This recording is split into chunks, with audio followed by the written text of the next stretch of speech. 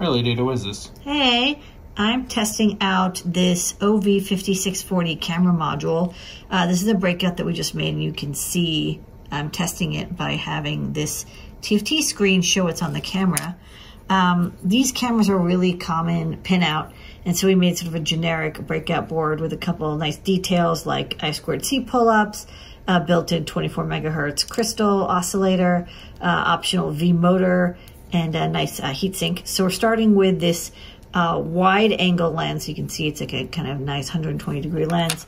But there's other modules that we can use as well with the same pinout that actually just sort of slot in and are the same even size and shape. And this one has autofocus. So starting with this one, the OV5640, but then wide angle, maybe some others, and also maybe the 2640 series as well.